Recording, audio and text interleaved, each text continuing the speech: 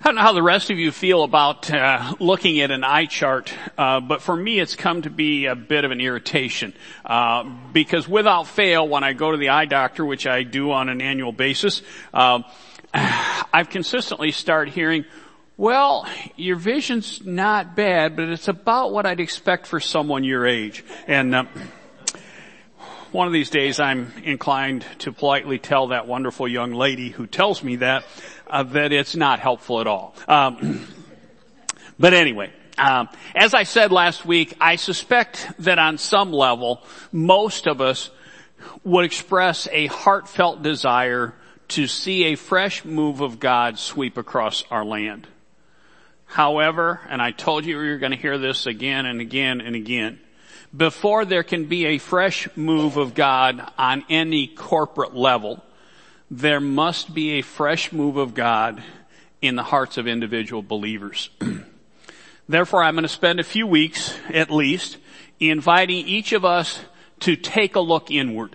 Each of us to do, if you will, an eye exam, checking out to see where I am in relationship to where God would like to see me be.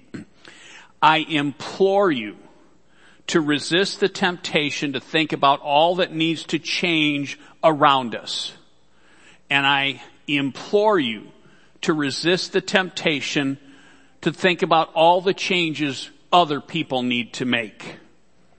Instead, I challenge each of us to invite the Holy Spirit of God to show us individually, show me, show you what needs to change within our own heart and within our own mind.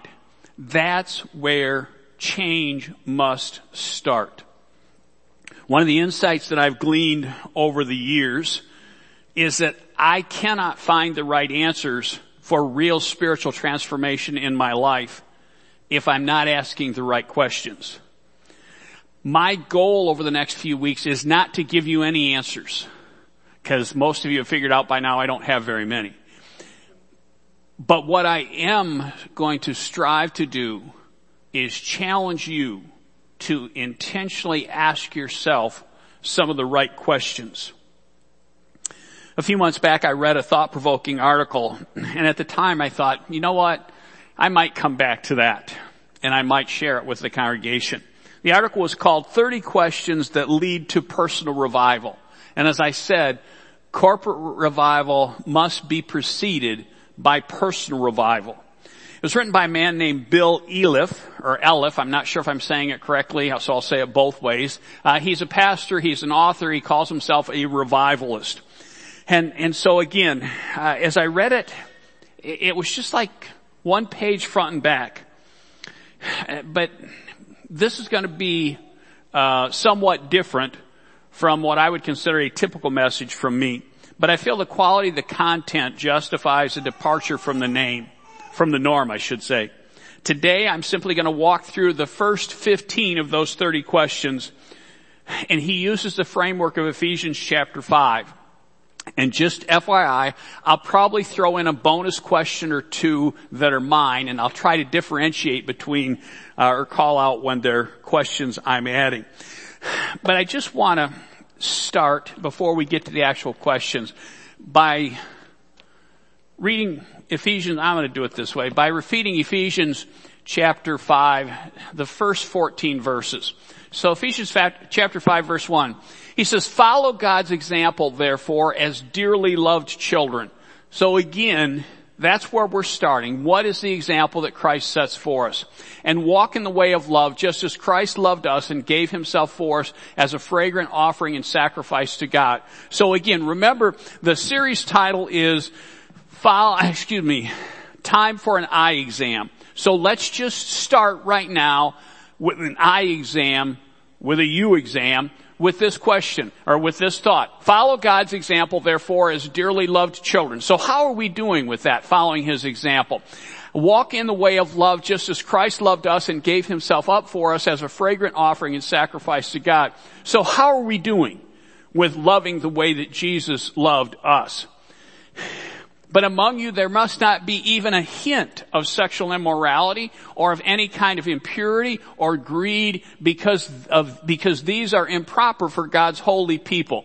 Okay, so we're jumping right into it. If we're talking about an eye exam, how are we doing with that? Not even a hint of sexual immorality, not even a hint of any kind of impurity, not even a hint of greed, because these are improper for God's holy people. Getting uncomfortable for anybody else yet? I mean, let's just get to it. Nor should there be obscenity, foolish talk, or coarse joking, which are out of place, but rather thanksgiving. Obscenity? Okay. Foolish talk? Really? Coarse joking? That's all out of place. But rather thanksgiving. For this you can be sure, no immoral, impure, or greedy person, such a person as an idolater, has any inheritance in the kingdom of Christ and of God. Let no one deceive you with empty words, for because of such things God's wrath comes on those who are disobedient. Therefore do not be partners with them. For you were once darkness, but now you are children of light. Live as children of light. We were once in darkness. Now in Christ we are in light. Then live as children of light. Paul challenges. The fruit of life consists of, the fruit of light consists of all goodness, righteousness, and truth. And find out what pleases the Lord. Have nothing to do with the fruitless deeds of darkness, but rather expose them. It is shameful even to mention what the disobedient do in secret.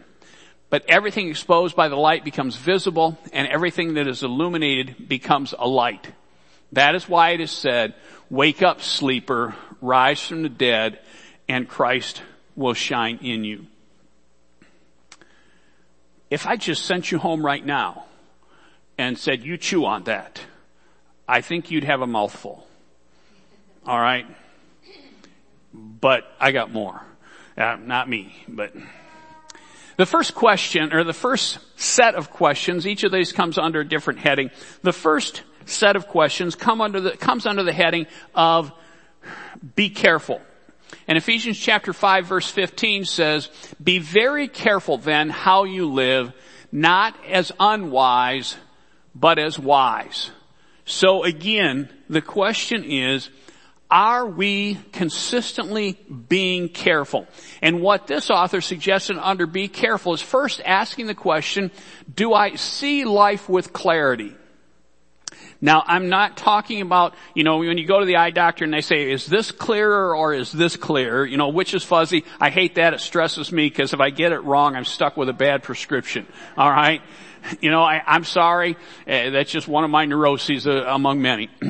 But when it comes to our lives, do we see things clearly? And friends, the reason that is incredibly important because most of us have an incredible capacity to deceive ourselves. Most of us are even better at deceiving ourselves than we are at deceiving others.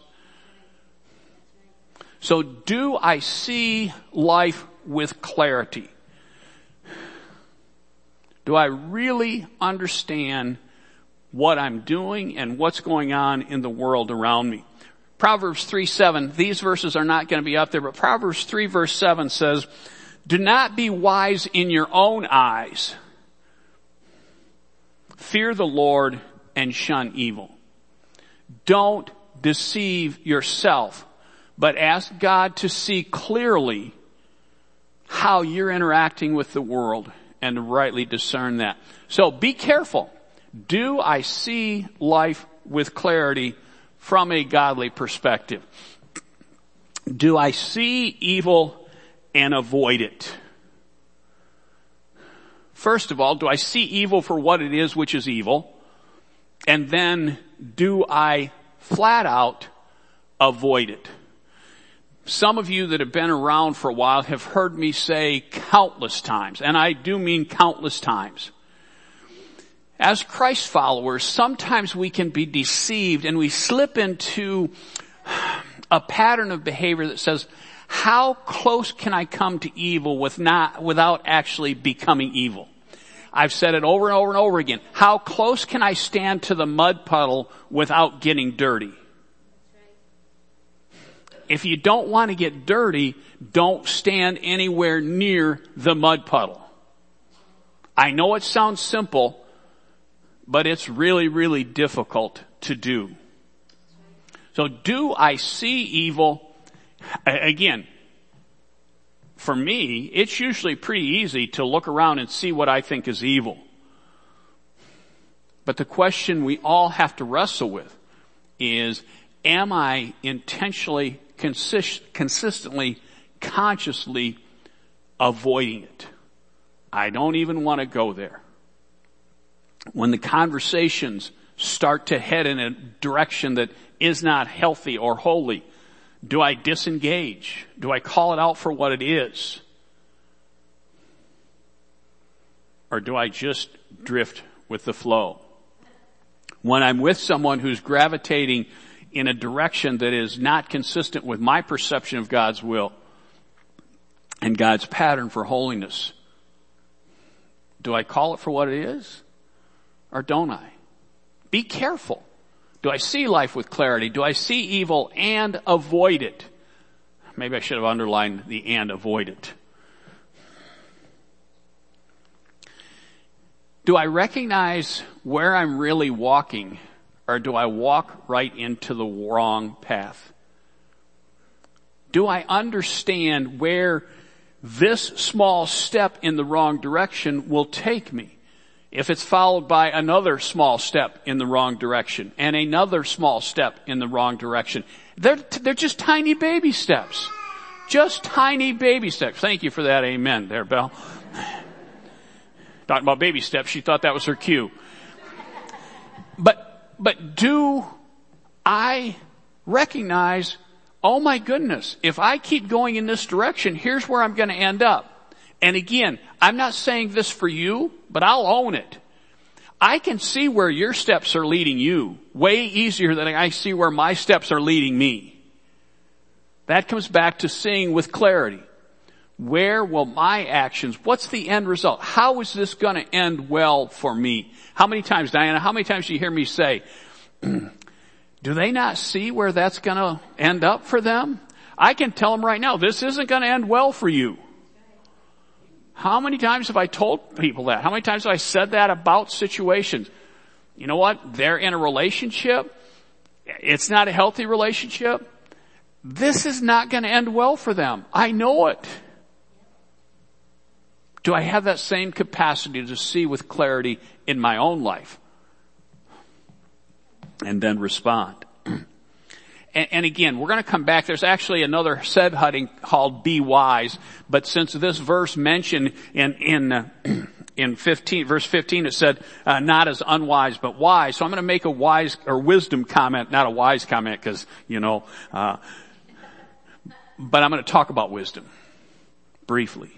And it's a simple question: is do you, will you ask God for wisdom? Is that a priority to you? Some of you remember the story in 1 Kings chapter 3 where Solomon, as a young person, a young adult, is becoming king over the nation of Israel. And he kind of has one of those moments with God where it says, ask for whatever you want. And he asked for wisdom to lead God's people. Didn't ask for power. He didn't ask to shut down all of his enemies. He didn't ask to get rich and all of that. He said, give me wisdom to lead your people. And I wonder, have we made that same request? I lose sight of that. For me, probably it wouldn't be a terrible idea if every day before my feet hit the ground, it's like, Lord, give me wisdom because I got a great capacity to mess things up today. Will you give me wisdom? James chapter 1 verse 5 puts it this way. If any of you lacks wisdom, now again, maybe someone in this room does not lack wisdom, but I think odds are pretty good that most of us need to say, yup, that's me. He says, if any of you ask wisdom, you should ask God who gives generously to all without finding fault, and it will be given to you. That's a promise from God. That if you ask, it's like, Lord, give me wisdom to face today, or give me wisdom in this situation. It's not like God's going to say, Steve, you're an idiot. I'm not going to give you wisdom today because you biffed it yesterday.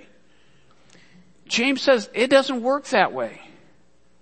Now, I have to have the wherewithal to walk in the wisdom he gives me to benefit from it. But if I ask, he will give it. I may not like it. You ever do that? Oh, Lord, please show me what to do. You want me to do that? That's not what I want to do. Can I ask again tomorrow and maybe you'll give me a different answer? God, here's what I think the answer should be. No. James says, if any of you lacks wisdom, you should ask God, who gives generously without finding fault, and it will be given to you. Then later, James in chapter 4 says this in verse 17 and 18. But the wisdom that comes from heaven is first of all pure, then peace-loving, then considerate, submissive, full of mercy and good fruit, impartial and sincere. Peacemakers who sow in peace will reap a harvest of righteousness.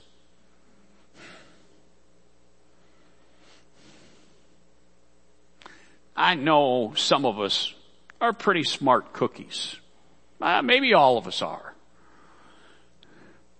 But when it comes to godly wisdom that is first of all pure, then peace-loving, then considerate, then submissive, then full of mercy, and full of good fruit, impartial and sincere, where do I rank? Time for an eye exam. Where do you rank? Where do I rank on that standard of wisdom? Just something to chew on. Next is be intentional. Making the most of every opportunity because the days are evil. If we are inclined to think things are not going well in the world around us, all the more reason for us to make the most of every opportunity. The questions here, do I seize the hours and minutes of every day? Now, over the years, I have been inclined at times to think I was pretty efficient with my time. And every time I've actually, usually because it was assigned to me in some kind of personal growth experience I was doing, where I had to keep a log of my time, every time it was like, oh, there's a lot of time here that really isn't accounting for anything and amounting to very much. Now that may not be the case for anyone else, but for me, there's incredible value. For me, one of the just plain old simple country boy things is if I make a list, I find I'm way more efficient and effective in getting stuff done. But do I seize the hours and minutes of every day, in part, as the verse 16 says, because the days are evil? Do I live in light of the brevity of life? Do I live in light of the brevity of life?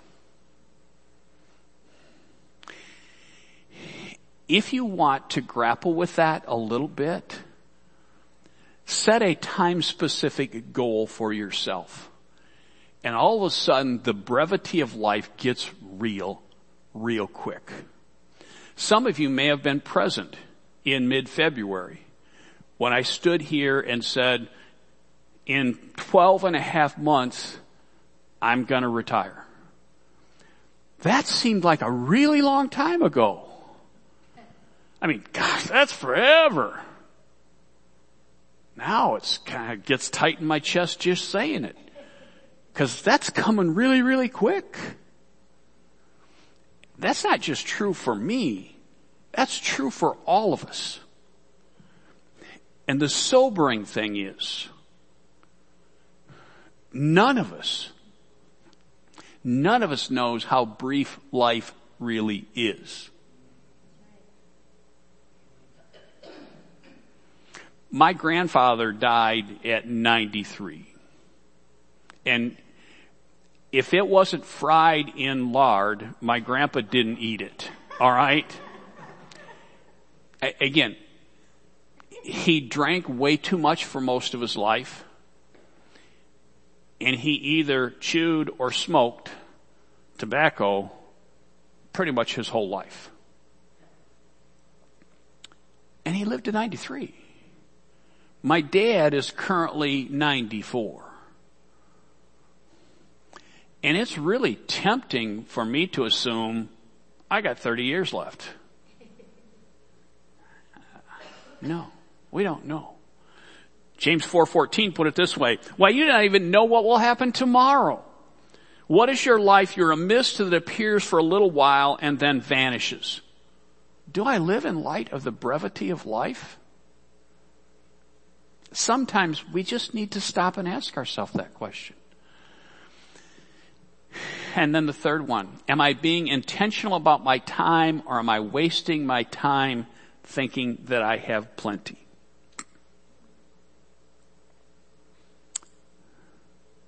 Just something to chew on. And as we again, the whole eye exam, the whole preparing my heart for personal revival starts with this kind of an attitude adjustment of realizing there are things that matter more than other things.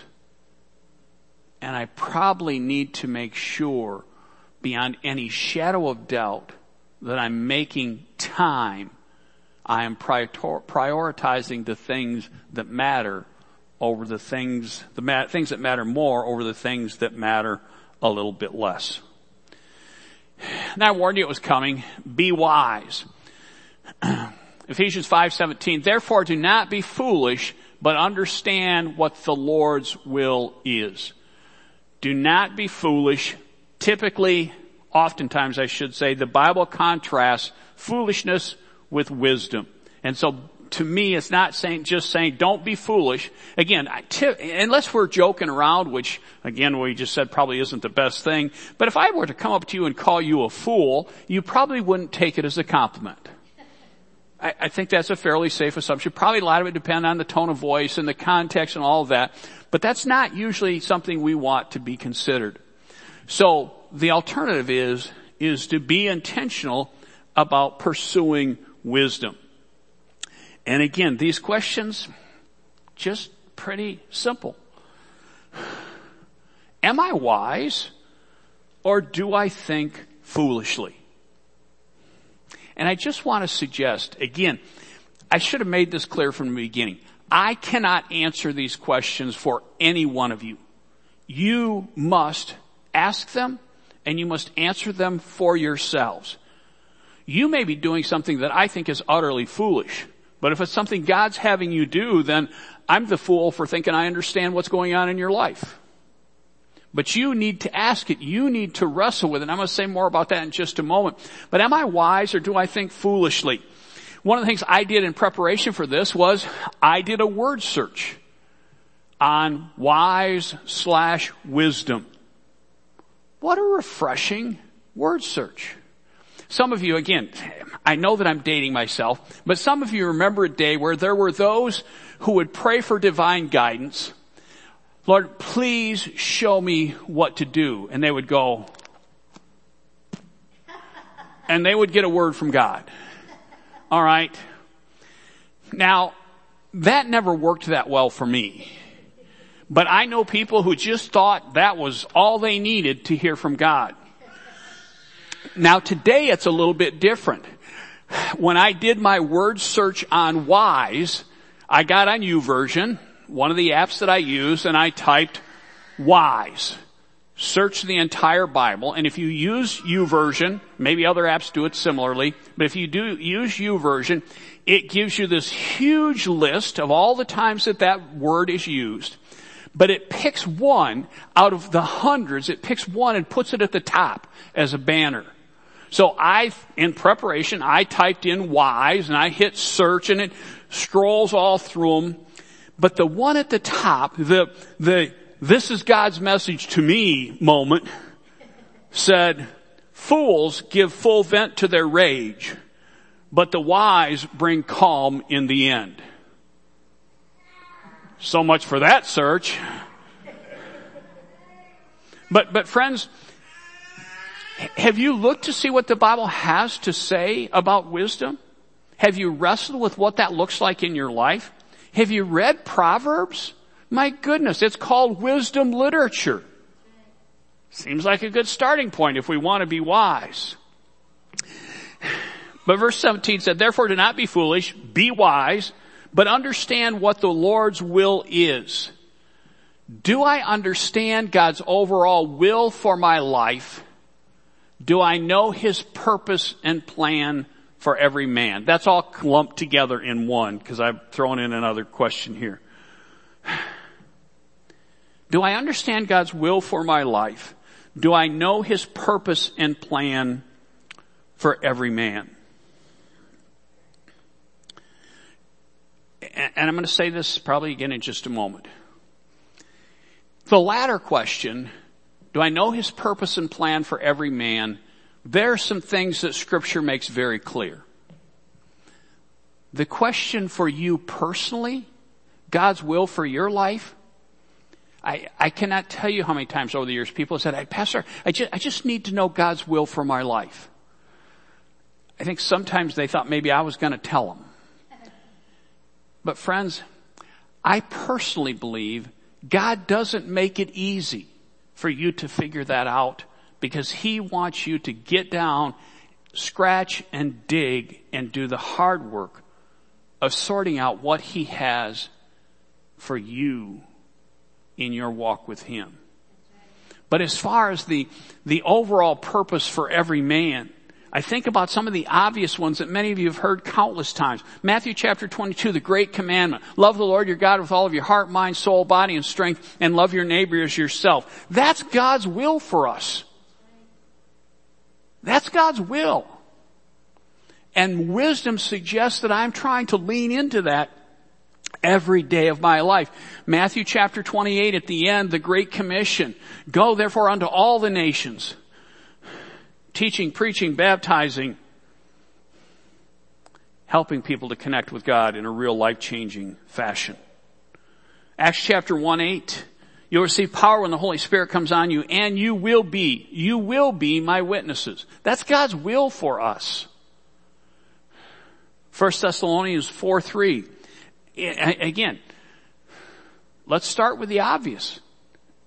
When a verse starts out that says, it is God's will that you, to me, that's kind of sit up and take notice moment. It is God's will that you should be sanctified, holy, set apart for God, that you should avoid sexual immorality. That's a good place to start. If you want to know God's will, let's see what Scripture says about that. 1 Thessalonians 5:16 and 18. Rejoice always, pray continually, give thanks in all circumstances. This is God's will for you in Christ Jesus. What's God's will for you? Rejoice always. But don't you know how miserable things are for me? Rejoice always, pray continually, give thanks in all. Do you not understand what my circumstances are? This is God's will for us in Christ Jesus.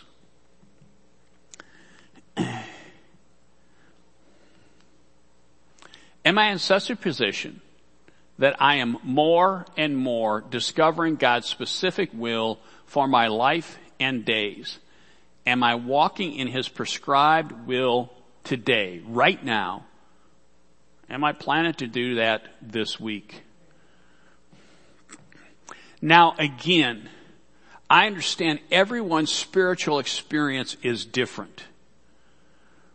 But for me, it has never been a matter of God simply saying, this is your will, and you do this exactly this way for the rest of your days. For me, it's a very, very fluid thing. And I'll be very candid that sometimes I'm pretty slow on the uptake. I don't know what it'll be like for you. But you have a God-given responsibility as a follower of Christ to lean into that and say, first of all, have I done the hard work of discovering it? And am I being intentional about leaning into it? Again, Scripture doesn't give us that formula quite as succinctly as some of the ones I just mentioned. But in Romans chapter 12, verse 2, Paul says, do not conform to the pattern of this world, but be transformed by the renewing of your mind. Then you will be able to test and approve what God's will is, His good, pleasing, and perfect will. Romans 12:2. Don't be transformed by the world. Be transformed by the renewing of your mind. There's a start for what God's will looks like in your life. But He wants you individually, He wants me as an individual to develop the ability to test and approve what God's will is. His good, pleasing, and perfect will. That's why I've always been pretty cautious when somebody came to tell me what they thought God's will was for my life. Because I've kind of always thought that if God wanted me to know something, He had the capacity to tell me directly. I remember early on in our time here in Albion when someone, I'm sure they were filled with the love of Jesus, felt compelled to tell me that I probably had missed it and I wasn't really called into pastoral ministry. Now, maybe I have missed it for the past 40 years. But I felt like that was God's responsibility to tell me, and He wasn't telling me the same thing He was apparently telling them. The only reason I was able to withstand that, because trust me, I laugh about it now, but it hurt, and it hurt bad. But the only reason I was able to process that was because I'd done some work before then and had a sense for what He was telling me. Colossians 1:9, for this reason, since the day we heard about you, we have not stopped praying for you. We continually ask God to fill you with the knowledge of His will through all the wisdom and understanding that the Spirit gives. Two things there. Because this is someone else praying for me. It'd be like me praying for Greg. Greg, I'm continually asking God to fill you, Greg, with the knowledge of His will through all the wisdom and understanding that the Spirit gives. Who are you praying that for? I mean, some of us just pray our kids will graduate from high school and not wreck the car, right? I mean, but can we raise the bar a little bit? Okay? But then the other side of it is, if Greg wants to know God's will for his life, doesn't it make sense that he would go to people he respects and say, would you please pray that God will fill me with the knowledge of His will through all the wisdom and understanding that the Spirit gives? Makes good sense to me. Who better to tell us what God's will is for our lives than God? Colossians 4 verse 12. Epaphras, who is one of you and a servant of Christ Jesus, sends his greetings. In other words, this guy who loves you, who's been serving with us, he sends his greetings. He's always wrestling in prayer for you, that you may stand firm in all the will of God, mature and fully assured. Friends, first of all, you need to wrestle with it, and you need to invite others to wrestle with it for you on your behalf.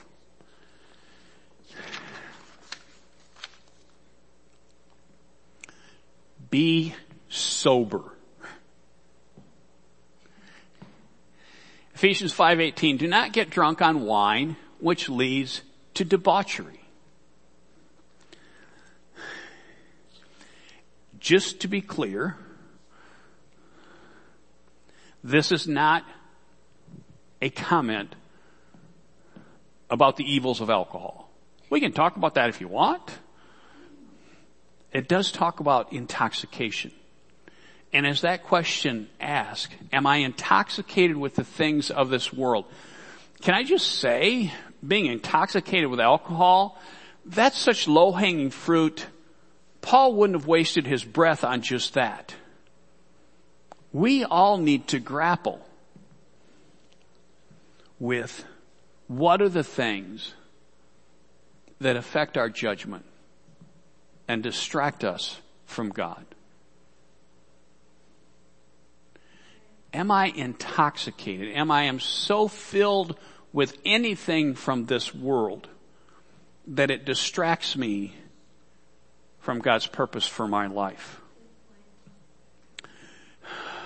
Another way of looking at it, is there anything in this world that is controlling me? 1 Corinthians chapter 6 verse 12, Paul says this, and this, good American statement. I have the right to do anything. Paul says, but not everything is beneficial. I have the right to do anything. I'm free in Christ, but I will not be mastered by anything. Is there anything in this world that is controlling you? Just think about it for a minute. I almost did this to you, but it was going to be too confusing. But about a couple years ago, Diane and I were at a conference, and I don't know, maybe 400 or 500 people there. And one of the speakers got up, and the first thing he did, and see, over the years, I've gotten lazy. And I'm not saying if you're doing this that you're being lazy, you're just being efficient. But when I would go and hear a speaker, back in the old days, you used to take notes, a little legal pad, and I'd write down everything he said.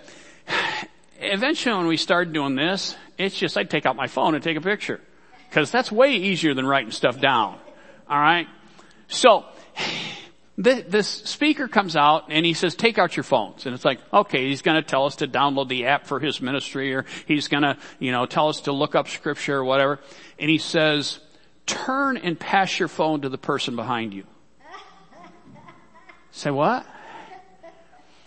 And so, there, we're kind of, we do that.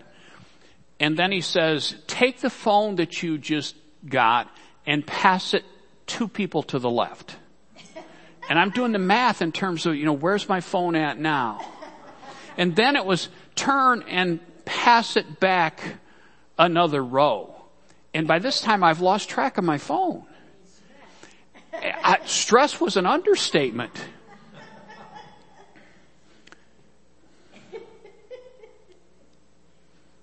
Some of you were getting tight in the chest as I was talking about that.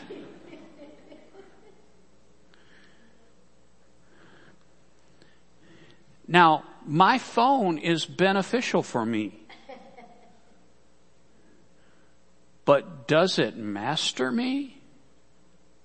Just think about it for a minute.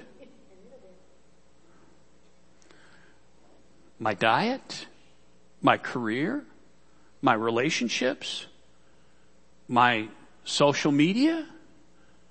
Now, none of those are bad things. But we have to ask ourselves, is there anything in my life that is controlling me? The third one is that intoxication making me do things I otherwise would not do?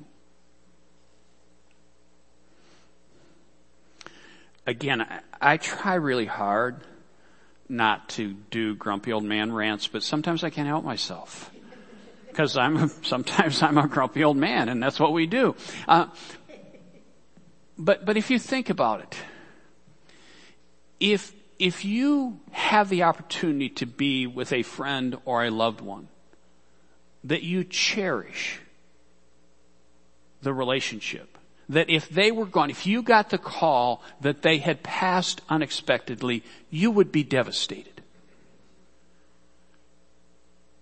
If you have a relationship like that, and you sit down at the dinner table with that person, why in the world are you on your phone? Can I just say that? Why? And that could be applied to countless things. But I look at the things that can influence our lives and can take us places God does not intend for us to go because we are so intoxicated with those things. Like I said, don't drink alcohol to excess. That's the easy, low-hanging fruit.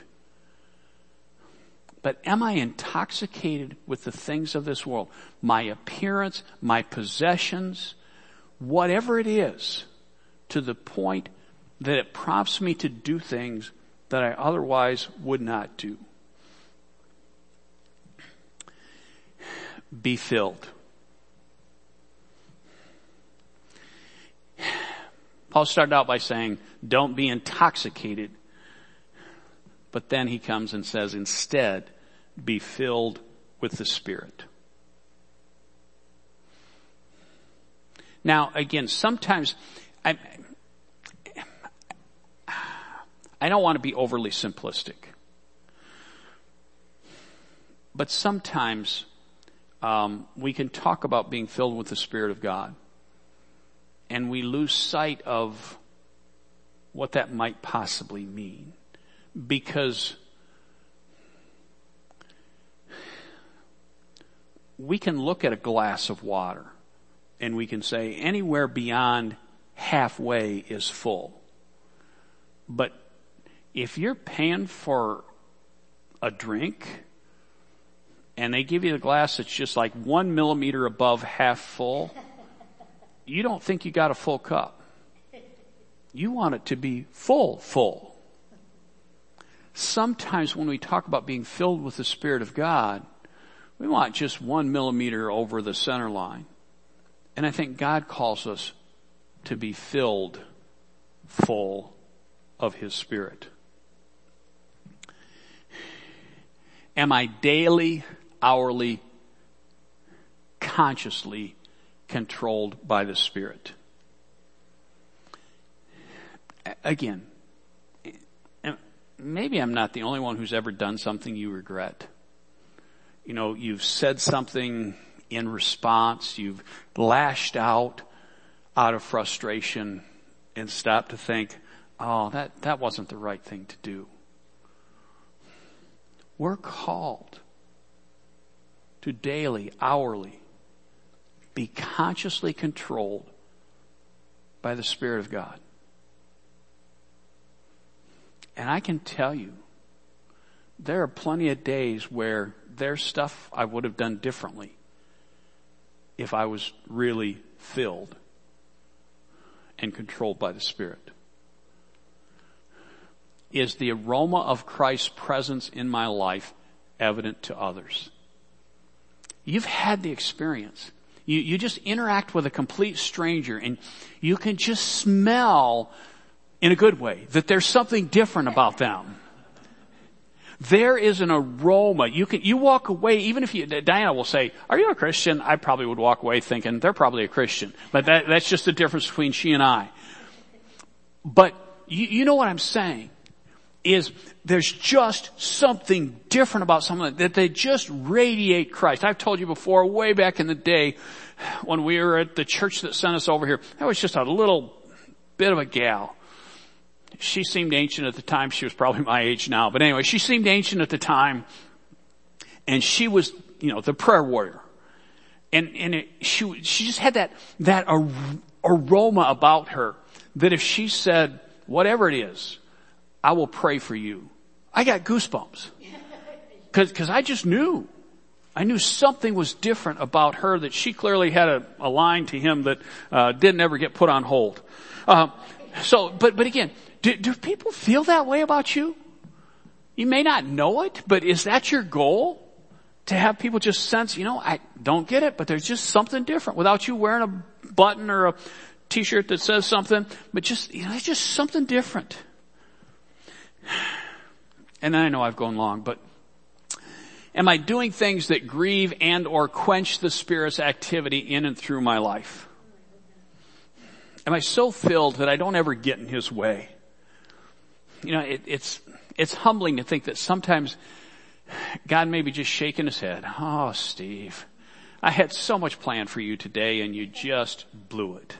Not that He doesn't still love me, but just, Steve, if you just hadn't said that, things would have gone a lot better for us. Am I doing things that grieve and or quench the Spirit's activity in and through my life? One last passage of Scripture. 1 Corinthians 10, verse 31 through 33. With this idea of quenching the Spirit. So whether you eat or drink or whatever you do it all for the glory of God. In this time of such incredible division, what do I do? Is everything I do being done for the glory of God? Do not cause anyone to stumble, whether Jews or Greeks or the church of God, even as I try to please everyone in every way. Do not cause anyone to stumble, regardless of who they are or what they look like. Picking up again with verse 33. Even as I try to please God in every way, for I'm not seeking my own good, but the good of many, so that they may be saved. I told you it's an eye exam. Time to check in. And just take this thought with you. What would change if I were to actively, consciously, consistently strive to be careful, to be intentional, to be wise, to be sober, and to be filled? What would change? That's the first part of what it takes, according to this author. One of the ways we can begin to unpack what it looks like to experience personal revival. Pray with me. Father, there is no doubt that you always want to see us revived. You always want to see us renewed. You always want to see us being careful, being intentional, being wise, being sober, and being filled by your Spirit. And Father, help us to become increasingly focused on our heart and what we need to do in order to become more fully aligned with you. Thank you, Father. Amen.